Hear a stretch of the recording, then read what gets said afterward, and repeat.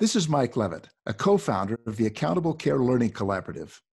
Our nation is faced with two very important, but sometimes competing priorities. We have a duty to provide the best possible health care for every patient, but we must also remain competitive in a global marketplace. That's what value-based care is all about. Our challenge is to create a uniquely American system of healthcare. Truly, we're in a race to make value work.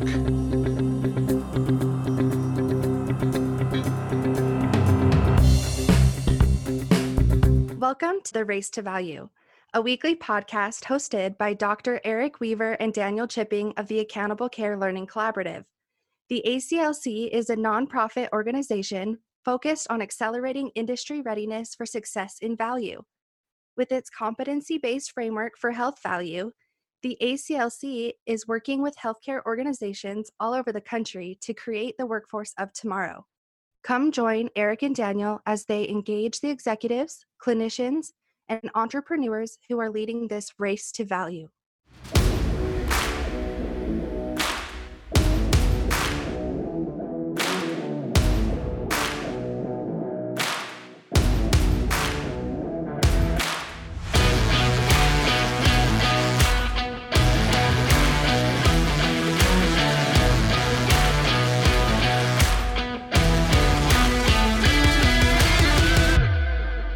Race to Value listeners, this week we're talking about value-based kidney care in the month of March, which happens to be National Kidney Month. So let's talk about chronic kidney disease for a minute. It kills more people than breast or prostate cancer each year, and you're not going to see NFL players wearing socks and gloves to increase awareness, and you're not going to see massive fund runs raising money to treat chronic kidney disease. 37 million people in the U.S. have this. It's 15% of adults, and about 90% of those with the disease don't even know they have it. And the costs of kidney disease, they're just unsustainable. Medicare pays over $100 billion for people with all stages of renal disease. It's about 20% of all Medicare spending. It's about $24,000 per person with someone that has non-end-stage kidney disease, which is twice the spending for the average Medicare beneficiary. And then you spend about $89,000 for dialysis patients and $35,000 for a kidney transplant patient. While just 1% of Medicare beneficiaries have kidney failure accounts for over 7% of all Medicare spending. Eric, you call it out so well. It's such a big challenge, and I commend the efforts of the last administration to solve this problem, with President Trump signing an executive order in July 2019 to initiate a series of new alternative payment models that began in 2021, which would transform the delivery of care for patients with chronic kidney disease and ESRD. Over the last 20 months since the announcement of the last administration's Advancing American Kidney Health Initiative, there's been a noticeable uptick in private sector investments in new value-based care kidney partnerships and expanded services among providers, payers, specialty care management companies focused on kidney disease, and dialysis organizations. And in fact, I've got to highlight the intelligence brief that the ACLC wrote on that market dynamic and the shifts that have occurred since the executive order. And today, though, we're going to focus in on one specialty care management company leading the way in value-based kidney care, Cricket Health, led by CEO Bobby Sepucha. He's joining us today on the podcast to discuss how we win this race to value with integrated nephrology and dialysis care for people with chronic kidney disease and end-stage renal disease. Let's go ahead and hand it over to Bobby as we learn how to win this race to value. Bobby, thanks for joining us on the podcast this week. So happy to have you. And by the way, it's National Kidney Month. Yes, thank you very much for having me. Very excited to be here and can't think of a better way of celebrating National Kidney Month. Well, Bobby, I thought a great place to start our conversation today would be to set the stage for why we need to focus on value-based kidney care in our country. We have almost 40 million people in the U.S. suffering from kidney disease, and it's currently the 9th leading cause of death. Treating kidney disease costs the Medicare program $130 billion. And although patients with kidney failure account for only 1% of the Medicare population, they're about 7% of the overall Medicare spending costs. And it seems like we have these, despite the massive costs associated with kidney disease, we currently treat it in almost an entirely reactive and uniform way. As a result, the vast majority of people whose kidneys fail end up on costly in-center dialysis. I mean, I believe it's somewhere like 90% of patients with kidney failure end up on dialysis. And it's such a bleak scenario since the mortality rate of dialysis patients are about 40% when you annualize the incidence rate. And if you're fortunate enough to survive that first year on dialysis, you're likely not going to make it another 5. So I can't help but think, Bobby, that the system is designed to fail patients with chronic kidney disease. Since 1972, a diagnosis of ESRD provides you with an entitlement to Medicare, regardless of how old you are.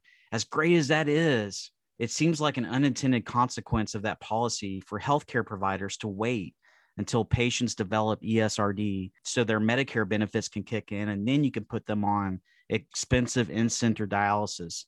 But now we're moving into this new direction of value-based kidney care, to which you're leading with Cricket Health. And I'd love to hear your perspective on the new federal effort underway to implement a value-based kidney care model that focuses on preventing the onset of kidney disease by earlier identification and increased use of home-based dialysis and kidney transplants. So, Bobby, do you think the new executive order on advancing American kidney health, which was signed in July of 2019 by President Trump, is a step in the right direction to transform kidney care with the introduction of these new APMs? For our listeners out there, there's 4 voluntary payment options, collectively known as kidney care choices, as well as a mandatory ESRD treatment choices model called the ETC. Would love to hear your thoughts, Bobby, on this new direction and how this sets the stage for value-based kidney care. Well, first and foremost, I mean, you have described the challenge that we face in kidney care incredibly well. And if you don't mind, I'm going to take you on a road show and you can talk to all of our prospective customers because you've teed up the problem exactly how we have. The incentives in this system are absolutely topsy-turvy. The statistic that you cited of 1% of the population accounting for 7% of the cost is the one that jumps out at me, probably most of all. And what's amazing about that is that's actually just the dialysis population. That's just ESKD. When you think of, and there's only call it 600,000 Americans on dialysis today. But as you note, there are nearly 40 million Americans suffering from kidney disease. Even if you just focus on the late stage, call it stage 4 and stage 5, that's 10 million Americans with kidney disease. And yet, because we put this pot of money, pot of gold, if you will, with the 1972 Act making all dialysis patients eligible for Medicare, all of the time, attention, resources, money focus has been on that 600,000 Americans on dialysis as opposed to the tens of millions with kidney disease. So that's exactly why we have this problem. You're exactly right. But to answer your question, yeah, I think that the executive order signed by President Trump is a massive step forward. And I think that what is being rolled out over the next several months by CMS and CMMI are incredibly exciting. I actually, before I joined Cricket 2.5 years ago, I worked at Fresenius Medical Care, the big dialysis provider, for about 8.5 years. I ran government affairs. I worked very closely with the folks at CMS and Congress to try and bring new and innovative payment models to this space. And one of the things I'm most proud of is I was part of a very small group of people who wrote a white paper that became the ESCO program, which was the shared savings program for the dialysis population that Medicare rolled out several years ago. And I remember vividly having a conversation with then Administrator Marilyn Tavenner at CMS, asking her that while as great as that proposed program is, unless and until you go upstream and start engaging patients prior to kidney failure, we're only going to be so successful. And she agreed wholeheartedly and said, "You're exactly right. We have to draw the lines where we are having this new program start at dialysis because they were focused on rolling out our program simultaneous with a bunch of the primary care ACOs and needed to draw bright lines between the two."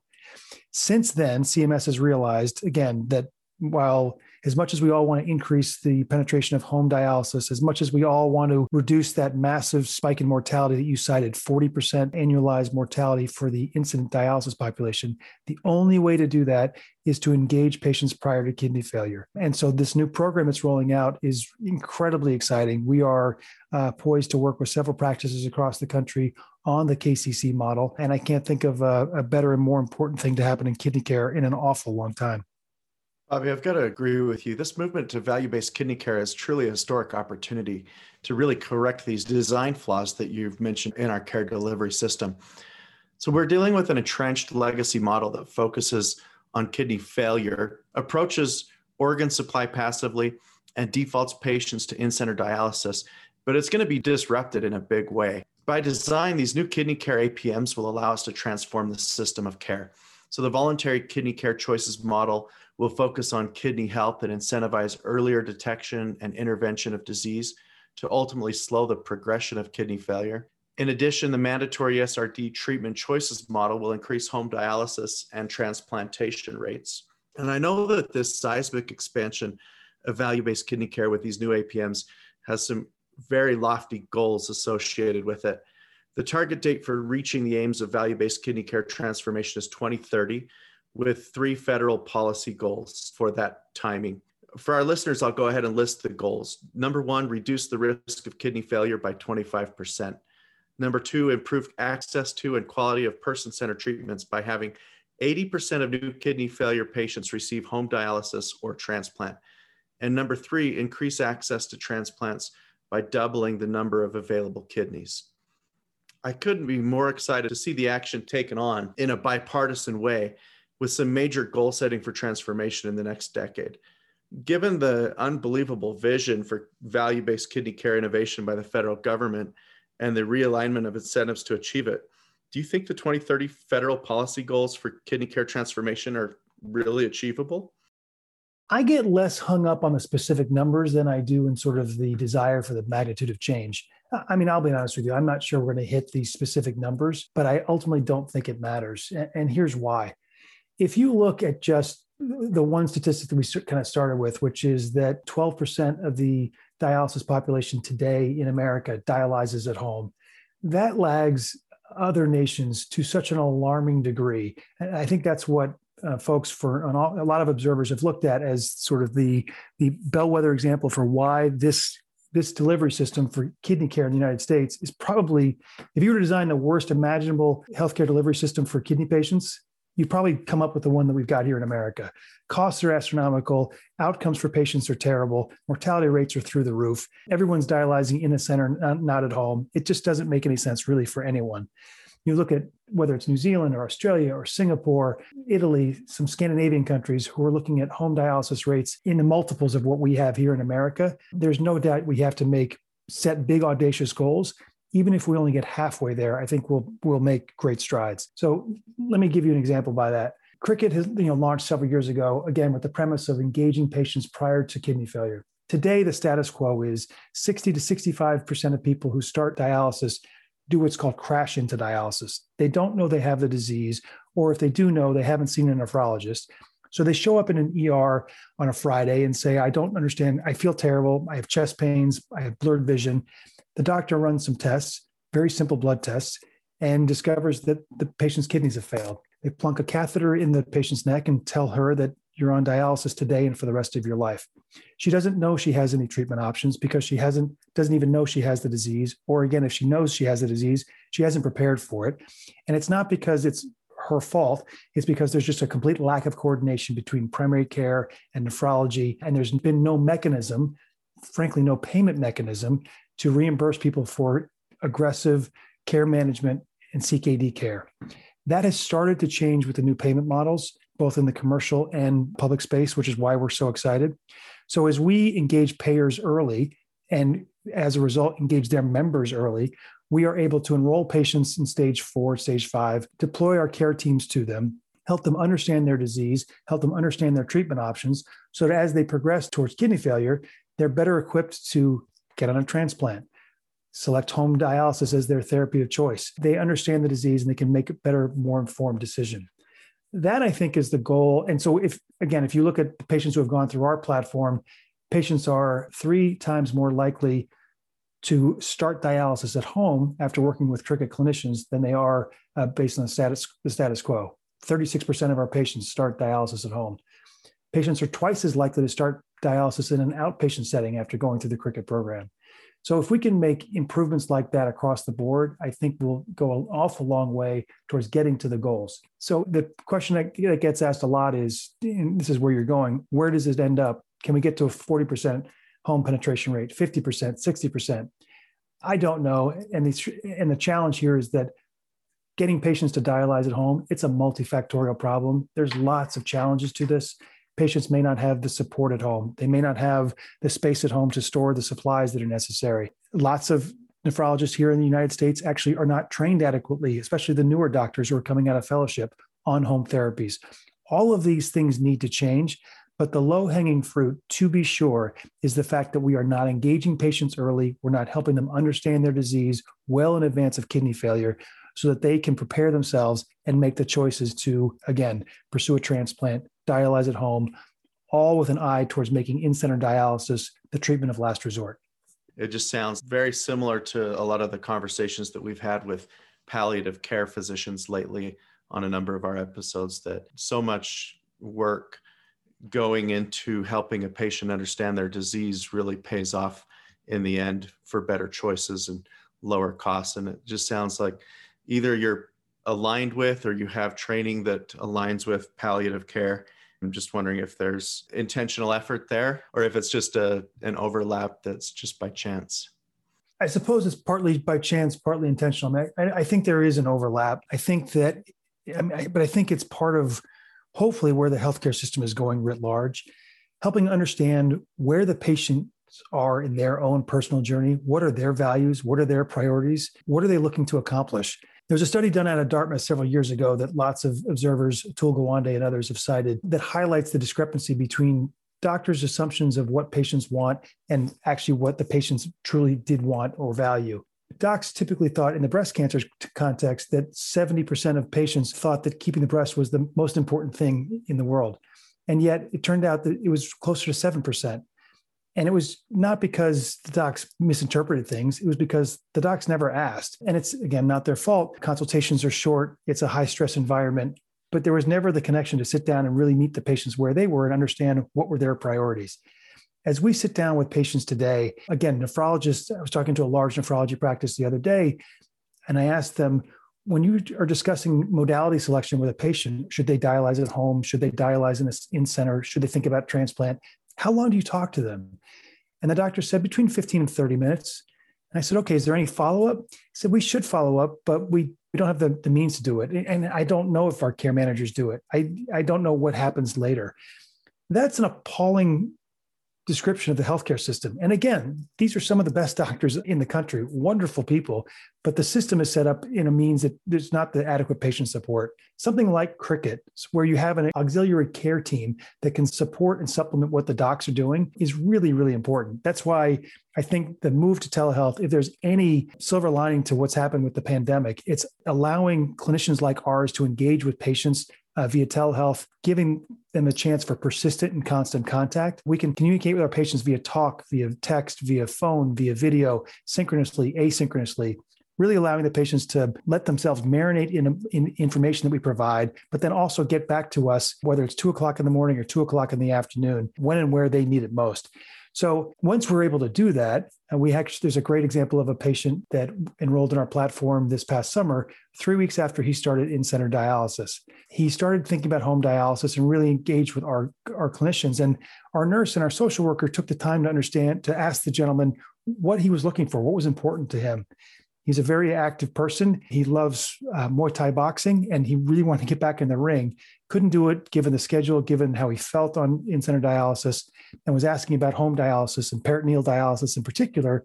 Could he box with a PD catheter? Our staff worked with him, helped educate him, worked with his in-center dialysis staff, helped get a PD catheter placed, and he actually just started home dialysis with peritoneal dialysis this past winter. So again, it's finding out what's important to the patient, meeting them where they are, and then helping them select the treatment that makes the most sense for them.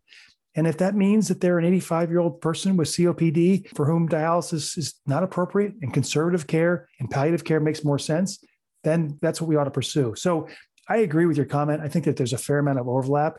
And our fervent hope is that it's not necessarily intentional where we have to make all the connections, but rather it's hopefully where the healthcare system is going writ large.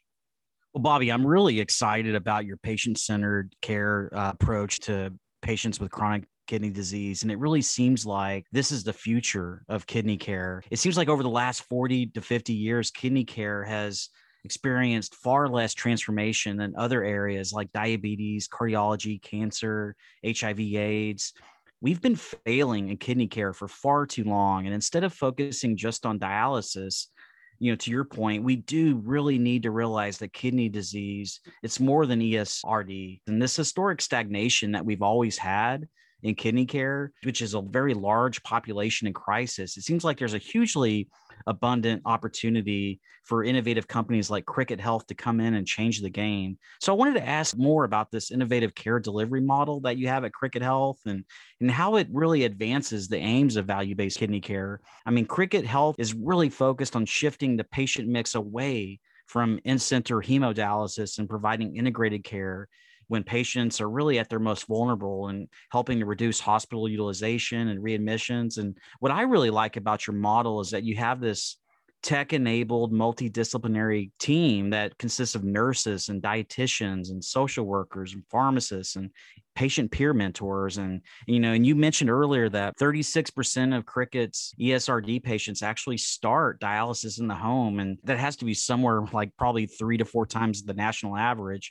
So can you tell our listeners maybe more about this innovative approach to care and how you leverage this multidisciplinary care approach and how that is enabled by technology? And then for our listeners out there that maybe don't really understand the benefits of home dialysis versus in-center dialysis, can you maybe discuss why it's important to move the needle and have dialysis in the home as the preferred treatment option in value-based kidney care? Yeah, absolutely. I think you hit the nail on the head. It's been interesting as we've engaged the marketplace to watch the sea change. There is no doubt, as you said at the outset, that there's been an appalling lack of innovation in this space for the last 40 or 50 years. It cannot be overstated what an amazing achievement it was to pass the law in 1972 to grant and confer Medicare eligibility to anyone who needed dialysis because their kidneys had failed. It literally saved millions of lives. And yet the unforeseen consequence, I don't think anyone in Congress understood the numbers of people that would come down the pike in terms of the massive explosion of kidney disease fueled by this country's obesity epidemic. And no one could have foreseen the explosion in costs on sort of a unit cost basis in terms of both dialysis rate and also just inpatient costs. So it's, I suppose, not entirely surprising over the last 20 years or so much of the time and attention of commercial payers has been on how do you reduce my dialysis rate? And as Fresenius and DaVita and there's been, have grown, and there's been consolidation in the dialysis space, the market dynamics are such that providers were able to negotiate large, high rates.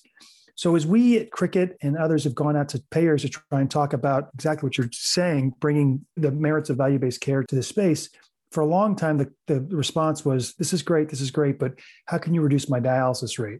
And it took a long time to explain to payers that, listen, as big a challenge as that is for you, dialysis is only 25% of the total cost of care for a ESKD patient. And in point of fact, if you look at the amount you spend on a stage 4, stage 5 CKD patient, your population, that dwarfs what you spend on dialysis. So it's time to take a holistic approach. The good news, I suppose, if you can call it that, over the last 18 months is that there's been a sea change in terms of payers' perspectives. They understand so much more about the disease state. They understand so much more about what they need to do to attack it. And they're looking for models like Cricket to do a couple of things. One, reduce hospitalizations in the chronic kidney disease population prior to the onset of dialysis. Two, dramatically reduce the huge spike in cost that happens as a patient transitions from CKD into ESKD when they transition to dialysis. Again, because so many patients crash into dialysis, as we talked about earlier, they do that in the inpatient setting. Usually it's a massive stress test on the heart. As you indicated it earlier, the mortality rate is so high. This is a huge challenge, and there's an unbelievable amount of cost that's associated with it.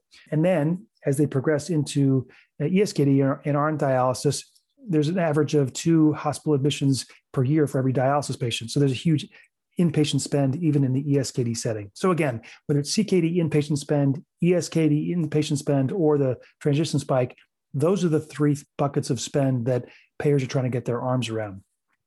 What we do at Cricket is to do 3 things, all with an eye of doing the following, which is deliver the right care to the right patient with the right team in the right time and place. Now, what do I mean by that? Well, first, you have to identify the right patients. Because kidney disease is largely asymptomatic until you approach kidney failure, there's a huge chronic problem of undiagnosed and underdiagnosed people with kidney disease. People just don't know they have it. 90% of all kidney disease patients don't know they have it. And half of even late stage kidney disease patients don't know they have it. So what we've been able to do is develop algorithms and frankly, just an amazing data team that can mine claims of payers and identify patients with kidney disease, even if they have not been yet diagnosed. So with our special algorithms, looking for claims associated certainly with hypertension and diabetes, two of the bigger drivers, and incorporating demographic data down to a patient's zip code, we can identify which patients are most likely to have kidney disease. And with greater than 90% accuracy, we can identify actually which stage of the disease they have. We've gone deep with several dozen plans, and we can identify that they have 50% more of their members with kidney disease than they otherwise would have expected. So by identifying the patient, risk stratifying them, we can say, all right, these are the patients who would most likely benefit from our platform, and we seek to enroll them in our model. Every patient who enrolls free of charge to them is, as you said, assigned a care team: nurse, dietitian, social worker, pharmacist, patient peer mentor, care navigator. And again, as I said earlier, this is not a nameless, faceless bank of clinicians. If Bianca is your nurse on day one, she's your nurse throughout. The idea here is to foster intentional relationships of trust so that the patient feels comfortable calling the nurse, calling the dietitian, calling the patient peer mentor, and having frank and open conversations. I cannot tell you how many conversations, and this sounds remarkable, but how many conversations we have seen via chat or over the phone where patients have talked to peer mentors and asked questions like, am I able to remain sexually active if I have a PD catheter? That is not the kind of question that most patients are going to feel comfortable asking their physician face-to-face in that 12 to 15-minute consultation. So by creating this comfortable space for the patient, we can help engage them much more in their care. The last piece is delivering this care at the right time and place. And we've talked about it a little. We've developed a virtual platform that allows patients there's two components to the platform. One is the learned content. So it's a rich library of FAQs, of videos, all delivered to the patient in a stage appropriate fashion. So we push things to them if they're first diagnosed, explaining the disease, helping them with diet, with wellness, with exercise. As they progress towards kidney failure, the modules are much more geared towards modality selection, access placement, and the like. They can access the full library at their leisure, but we push things to them again in a stage appropriate fashion. And then our clinicians can see real time and get alerts real time what the patients are reading about, what they're watching. That will trigger automatic workflows so that the social worker or the peer mentor or the navigator or the nurse can engage at the specific time on the specific topic that patient is thinking about or worried about.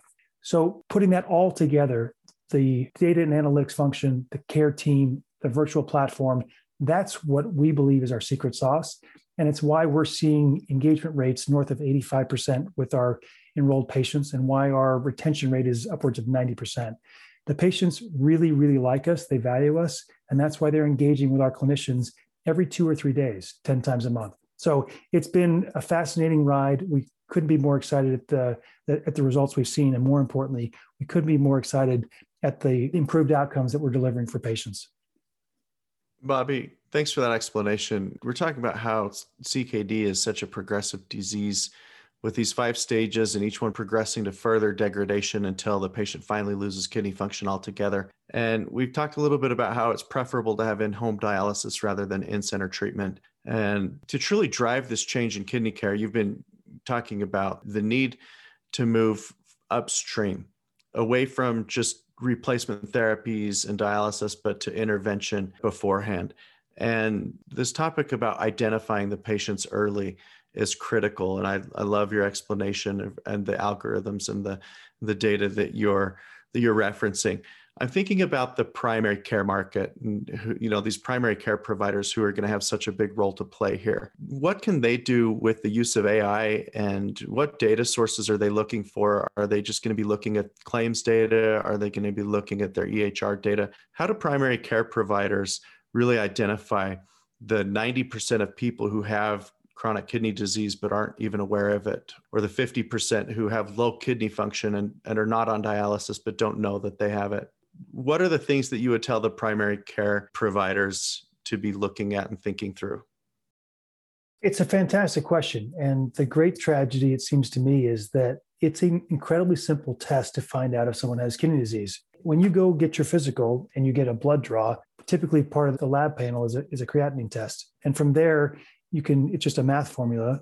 You can calculate your GFR, and it's printed out usually on most of your lab results. GFR is your filtration rate, your kidney's filtration rate. So that's an easy test that happens with every physical. So primary care docs know or should know the kidney status for each and every one of their patients. And in point of fact, most primary care docs do the right thing and will prescribe ACE inhibitors and manage hypertension and manage diabetes. And that is, quite frankly, perfectly adequate for stage 1, stage 2, and first half of stage 3 kidney disease. It's only in late stage 3, 3B, and 4 and 5 where the kidney takes over as the primary driver of the health concerns for CKD patients. It's at that point that there needs to be a handoff.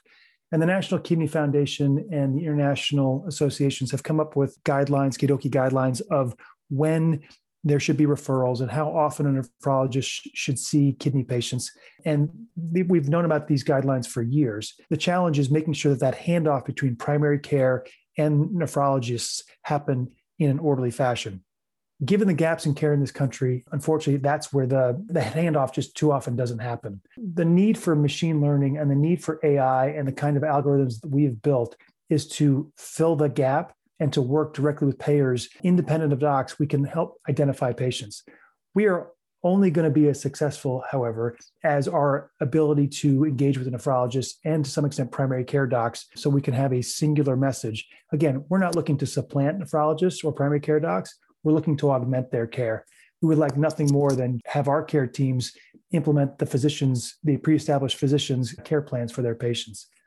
So as we engage with nephrologists, there's so many wonderful practices we've talked to across the country who are now understanding the value of having a supplemental care team like Cricket be a backstop. And we're also engaging with primary care docs to do the same. I think if I had a crystal ball and look ahead as to what the ideal delivery system could be over the next 5, 10 years and beyond, I think it would probably continue to be primary care docs taking the lead, working with patients in early stage kidney disease, and perhaps helping them with decision support as patients progress to stage 4 and closer into stage 5. The nephrologist can and should take a much more primary role as the patient especially gets into stage 5 and transitioning through kidney failure into dialysis. What the right mix is certainly depends on the physicians in market, depends on the dynamics of what's available in terms of good, solid primary care and nephrology care. But over time, we all have to figure out that handoff to make sure that, again, the primary care docs are ordering the right lab tests. And when they see the results, they have a nephrologist ready to go to engage. And if that nephrologist is not available, then to be able to work with someone like Cricket to help their patients through their kidney disease journey. Bobby, that's outstanding. Just all the different components of this infrastructure, from the multidisciplinary care team, the AI, really activation of patients and engaging providers across the continuum through partnership. And, I'm thinking about the 37 million people that are suffering and how important it is to have that early detection. And I wanted to ask you just where evidence-based clinical pathways also fit into this as well in terms of being able to treat and fight kidney disease. I know there was some thought about incorporating chronic kidney disease in the Choosing Wisely campaign from the ABIM Foundation, which is really a set of guidelines to focus on evidence-based medicine. Can you maybe speak to a little bit about maybe how that's being incorporated into the physician workflow as well, once patients are identified, and how to better manage their care in an evidence-based way? Yeah, the interesting thing about kidney disease is that I think people have known for an awful long time what has to happen. Again, as we said earlier, there just hasn't been a mechanism to do it. And partly that's the payment mechanism, but also it is helping docs, helping the entire system for that matter, put in place the evidence-based pathways that have existed and been published for years. So again, we've known what to do. We just haven't had the wherewithal to do it. And even to this day, among some of the best practices across the country, there are some practices. Metrolina in North Carolina is a fantastic example, giving each of its docs clear protocols and checklists so that they know if a patient hits a GFR or a kidney function rate of 30, here's what you need to do. If they hit 20, here's what you need to do. Not in terms of what the doc needs to do necessarily, but here's what the care management follow-up needs to be. There are very sophisticated practices across the country who don't have those checklists, who don't have those in place. And these are very simple, straightforward things, but the impact on them, on putting them in place, can be just unbelievably profound. So at every stage of CKD, we've tried to put in detailed protocols, detailed checklists for each and every one of the members of our care team. And more importantly, making sure that they jive with the systems with whom we're working. We just launched in Texas in November of 2020, a partnership with Baylor Scott and White, where we are enrolling their Medicare Advantage plans through the Scott and White Health Plan. And this is an integrated system who has been a wonderful partner, and has been terrific in helping us integrate with not just their nephrologists, who have been spectacular, but also their broader care management team, so that we are now rounding weekly with the Scott and White care teams on all of the high-risk patients that we're treating. And the program has only been up and running for a few short months, and yet already we're receiving feedback from senior physician leaders saying, Cricket doesn't seem or feel like a vendor at all. You guys feel like a member of the team at the table, helping us figure out what is the right care we can deliver to each of these patients at the right time. That kind of feedback has been rewarding, and it's been remarkable to watch us be able to plug in to an existing system as opposed to trying to supplant or replace it. So again, I think you're exactly right to focus on, what are the evidence-based protocols and pathways? Let's put them in place in a systemic fashion so that we are making sure that we're all singing from the same sheet of music, as opposed to having, 3 doctors over here do X and 10 doctors over here do Y. Well, Bobby, you mentioned the importance of having a partnership. I appreciate you sharing the one that you have with Baylor Scott and White Health Plan. And I'm thinking about the importance of partnerships and how that's going to drive innovation in the private sector. And indeed, there is so much right now happening with these new value-based kidney care partnerships and expanded service offerings. Lots of investments taking place. I mean, there was a quote that I read from Brian Sivak, who's the managing director of KP Ventures, and he said, there might not have been a better time than to be an investor or an entrepreneur in the kidney space. It's a perfect confluence of events that really allows for some pretty intelligent bets. And I'm just thinking about this great opportunity right now, Bobby, that we have for value-based kidney care innovation. And I can't help but think about those creative partnerships like the one you mentioned earlier.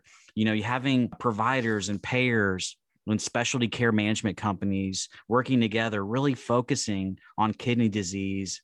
It seems like Cricket Health is really well positioned to be a driving force in this new frontier. And I read that recently you were selected to CB Insights Digital Health 150, which includes a lot of factors for future success, like patent activity, investor quality, news sentiment analysis, market potential, competitive landscape, team strength, and of course, the importance of partnerships. So, Bobby, with all these factors converging together within the landscape that's really favorable to accelerating the value-based care kidney movement, how do you see Cricket Health growing in these next few years? And how are these creative partnerships like the one you forged with Baylor Scott and White Health Plan or Consortium Health or Cigna or Blue Cross Blue Shield of California, how are these partnerships going to really be an enabler for the growth of the company? It is a remarkable time. I think you're exactly right. I think back sheepishly about 5 or 6 years ago, talking to several colleagues at Fresenius and actually across the kidney space, all in the dialysis field. And I remember joking to them that there's never going to be a dime of venture capital spent in kidney care because there's just no room for innovation. It's been stifled for decades, and I don't see how it could ever change. Fast forward 5 or 6 years, and I now find myself as CEO of one of those new venture-backed kidney care companies. So I suppose that means don't ever take investment advice from me. But it is an amazing time. There is so much activity going on here, and we were honored to be cited as an innovator in this space. And we're excited to be at the forefront of trying to drive change. As I look ahead, 2020 has been a remarkable year. We were able to launch, as you said, with Blue Shield California and Cigna and Scott and White. And 2021 looks to be even better. We're in contracting with several Blues plans across the country and are going to be launching with them in a quarter or two to follow. We are not just working, however, with traditional payers, but also with health systems, integrated systems, building on the relationship we've got with Baylor Scott and White. There are a lot of systems who are recognizing that, hey, they're at risk for this population.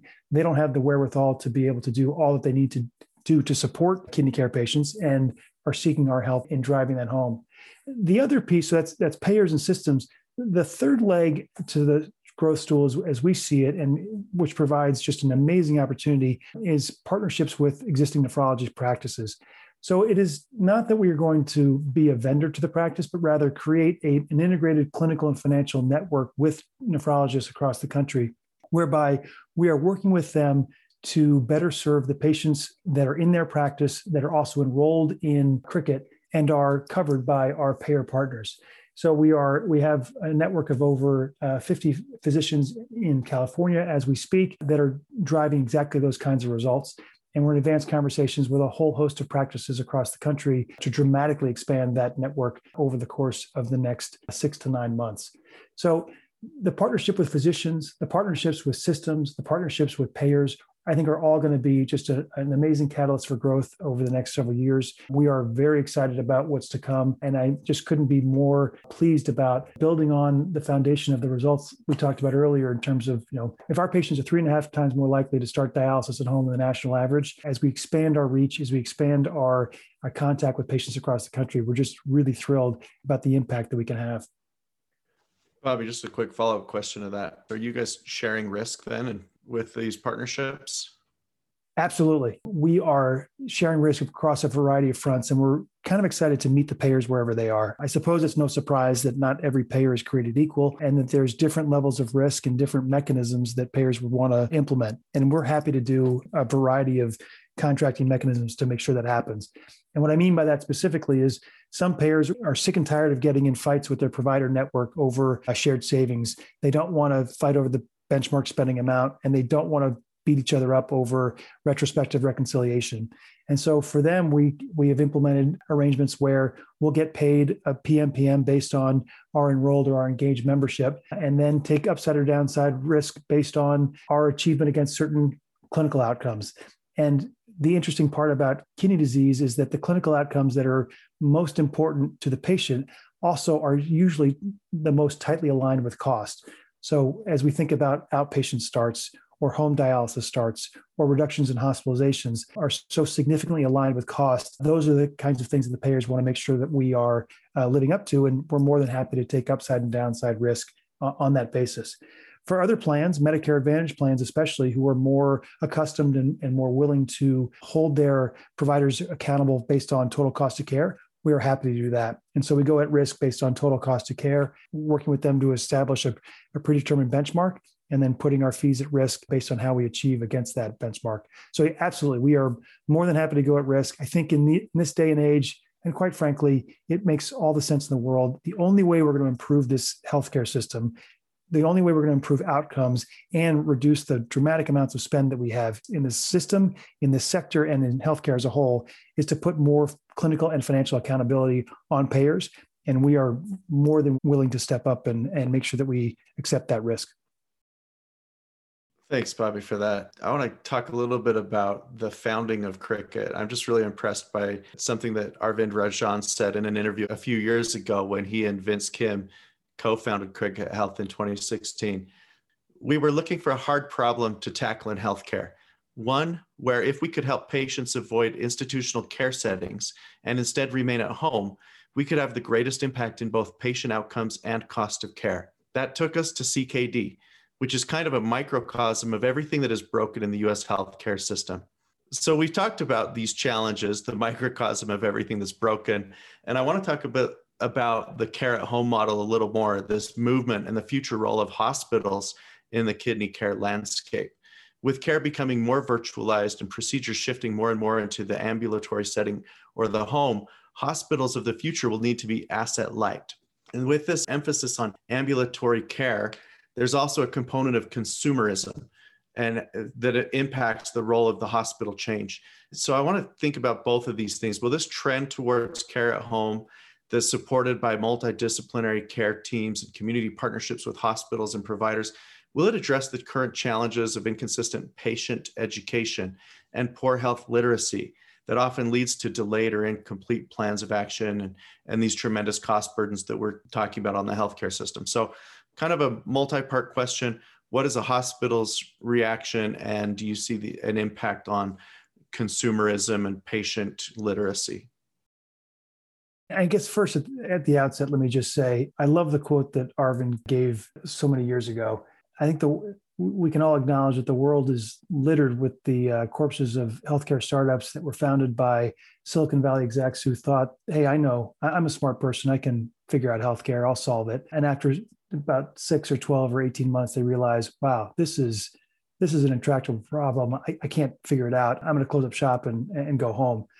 Arvind and Vince are just remarkable people. And I came to cricket for two reasons. One was because I finally found a place and a group of people that approached how to solve the really challenging problems of kidney care in a holistic fashion, i.e. go upstream, engage the entire patient, as opposed to just thinking about dialysis. But the second was Arvind's really intentional focus on how to build an organization and how to succeed, how to think about culture and how culture drives success.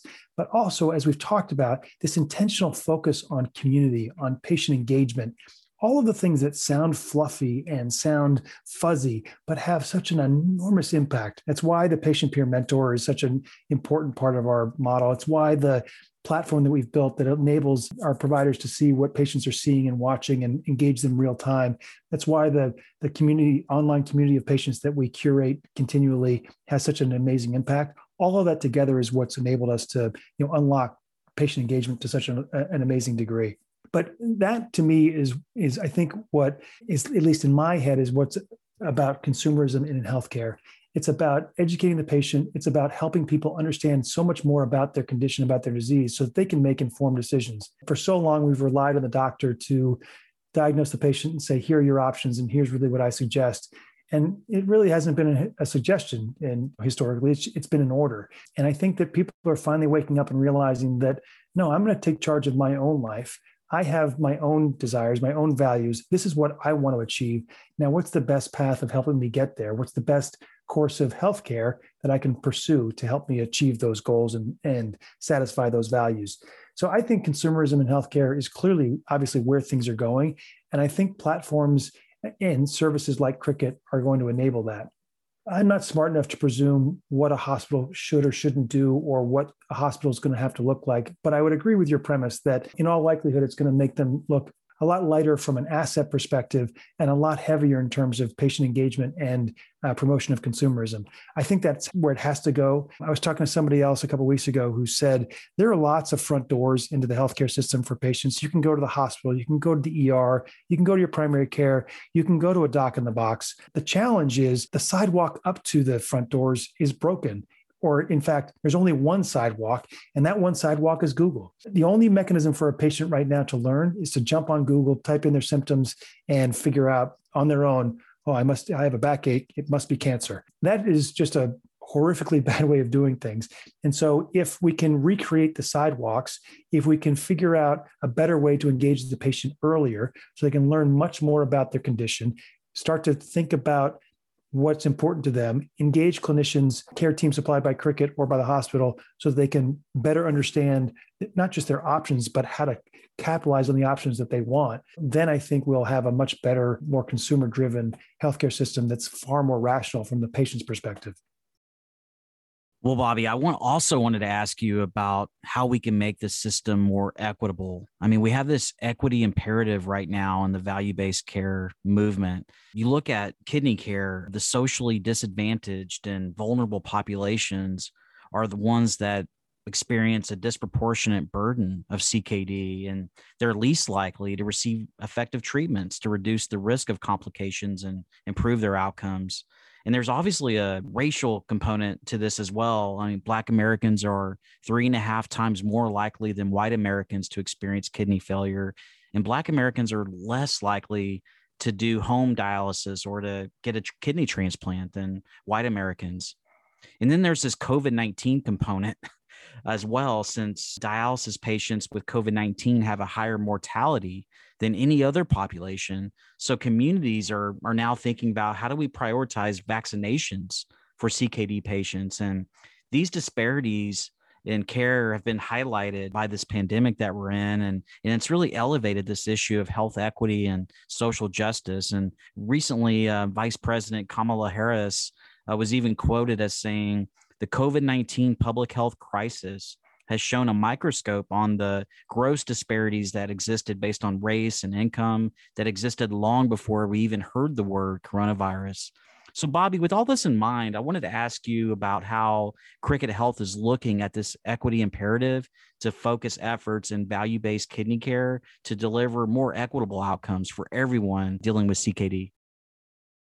It's a phenomenally hard challenge. I'm glad you raised it. And there's no question that you look at the incident rate of kidney disease and the disproportionate impact it has on Black Americans, on people of color in this nation, it hits you square in the face. And if you don't think intentionally about how to solve that, then it would be a tragic missed opportunity. I think one of the powers of Cricket is that we are able to, again, engage patients in their home and engage an awful lot of patients across our platform. But we also acknowledge that our first point of entry can be virtual.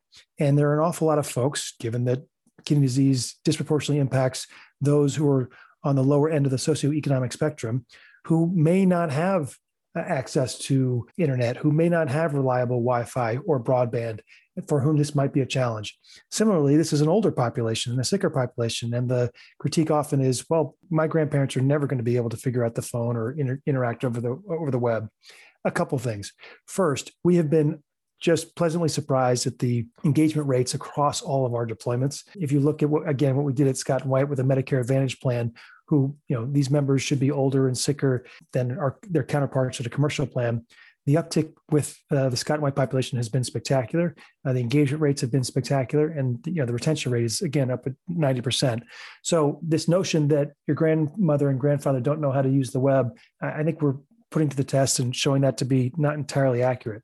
But also to be clear, there are lots of people who may not have adequate access. And for them, we are supplying our services in an offline fashion. We can engage patients over the phone. We send materials via regular mail. For some, we can actually send out devices to allow them to access the internet. So we recognize that we need to make sure that we meet the patients where they are. And for some of our high-risk patients, we will actually do home visits. So send caregivers and nurses and navigators to the home. So we recognize it's got to be a multimodal solution in order to really attack this problem. We are incredibly optimistic and excited about a lot of the deployments that we've got scheduled for the rest of this year. Our population, while small at the outset, has grown in such a fashion. Our demographics reflect the demographics of the nation as a whole, and we've been really gratified to see across all the demographics, across all races, people are engaging in seeing the power of what we're offering. And a huge component of this is to hire care teams that are local to the markets in which we're operating. We want to make sure that our clinicians reflect the population that they're serving, that they share the same language, that they share the same home, that they share the same background so they can relate to patients to help them understand. We understand that hospital is a challenge, or that driving across that freeway is a huge challenge. So again, it's all about meeting the patients where they are and being able to relate to them. Having a patient talk to somebody 9 states away who doesn't look like them, who doesn't sound like them, it's going to be a challenge to make that real strong connection and to, again, foster those relationships of trust. So it's a really complicated problem. There are lots of different aspects to how to solve it. We have by no means figured it all out, but I am very encouraged by what we've done thus far. Bobby, as we wrap up today, I want to recognize your leadership and thank you for your great leadership and vision in this movement towards value-based kidney care. Could you share some final thoughts with our listeners, kind of a leadership perspective, whether you're talking to executives or value-minded professionals or others in the industry who are maybe considering the value-based movement or haven't necessarily taken their first steps in value contracting? What are your words of advice? What are your challenges that you would share with them? Your perspective on how we can win this race to value with chronic kidney disease. It is not easy, and it's particularly challenging for the legacy players, whether it's existing dialysis providers or hospitals or systems who are trying to move from fee-for-service to value. I found that was a challenge when I was at Fresenius. I mean, I love the people I worked with at Fresenius. I love the people that are still there. Some of my best friends still work there. But it is a challenge to think about my biggest revenue center in dialysis clinics, if I move to a full value-based arrangement, is going to be my biggest cost center overnight.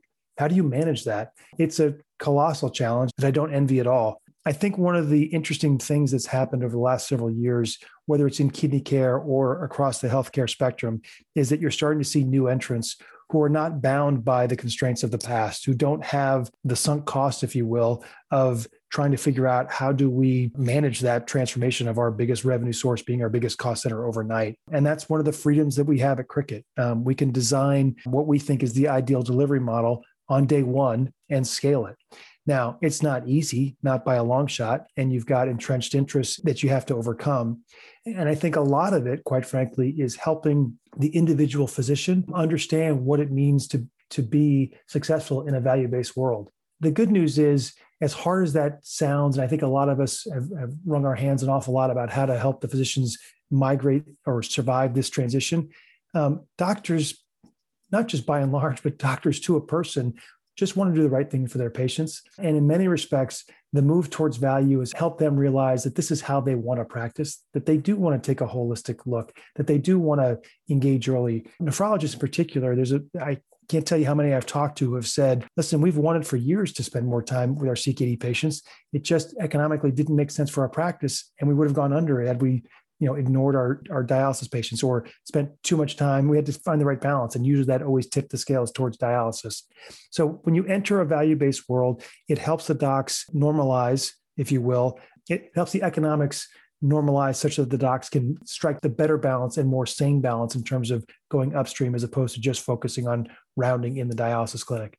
So it is a big challenge, as we've talked about. There's so many, as you dive into whether it's just the kidney care space or any other sector, the dynamics of the marketplace, the dynamics of the provider system, the payers, never mind all the clinical aspects of whatever sector you're talking about. It gets very, very complicated very, very quickly.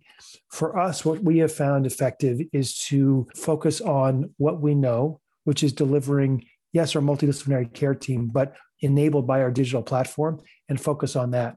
If we get distracted by trying to go too far upstream and manage hypertension or diabetes, we won't be successful. If we go too far downstream and try and compete with physicians and the existing dialysis providers on replicating the network of 6,000 dialysis clinics, we won't be successful. So it's really finding where you can have the biggest impact and focusing all of your time and attention on that. That so far has served us well, and we're excited about hopefully what's to come. Bobby Sepucha, thank you for joining us today in the race to value. It really seems that Cricket Health has the solution at hand in value-based kidney care with world-class tech-enabled multidisciplinary care, and you're really achieving great outcomes for patients with chronic kidney disease. How can listeners find out more about your company and the great work that you're doing there? First of all, thanks for having me. It's been an absolute pleasure. I've had a fantastic time. If anyone wants to learn more, I think the easiest thing is just to go online. You can find us at crickethealth.com. There you'll find a whole host of information about our platform, how we approach the disease, what we're doing for our patients. So whether you're a patient, a provider, or a payer partner, just go to crickethealth.com and you can find out so much more. Again, really appreciate you guys. The quotes you pulled out, the stats you pulled out, it was terrific. I really enjoyed it. Well, we enjoyed it as well. Thanks so much for joining us.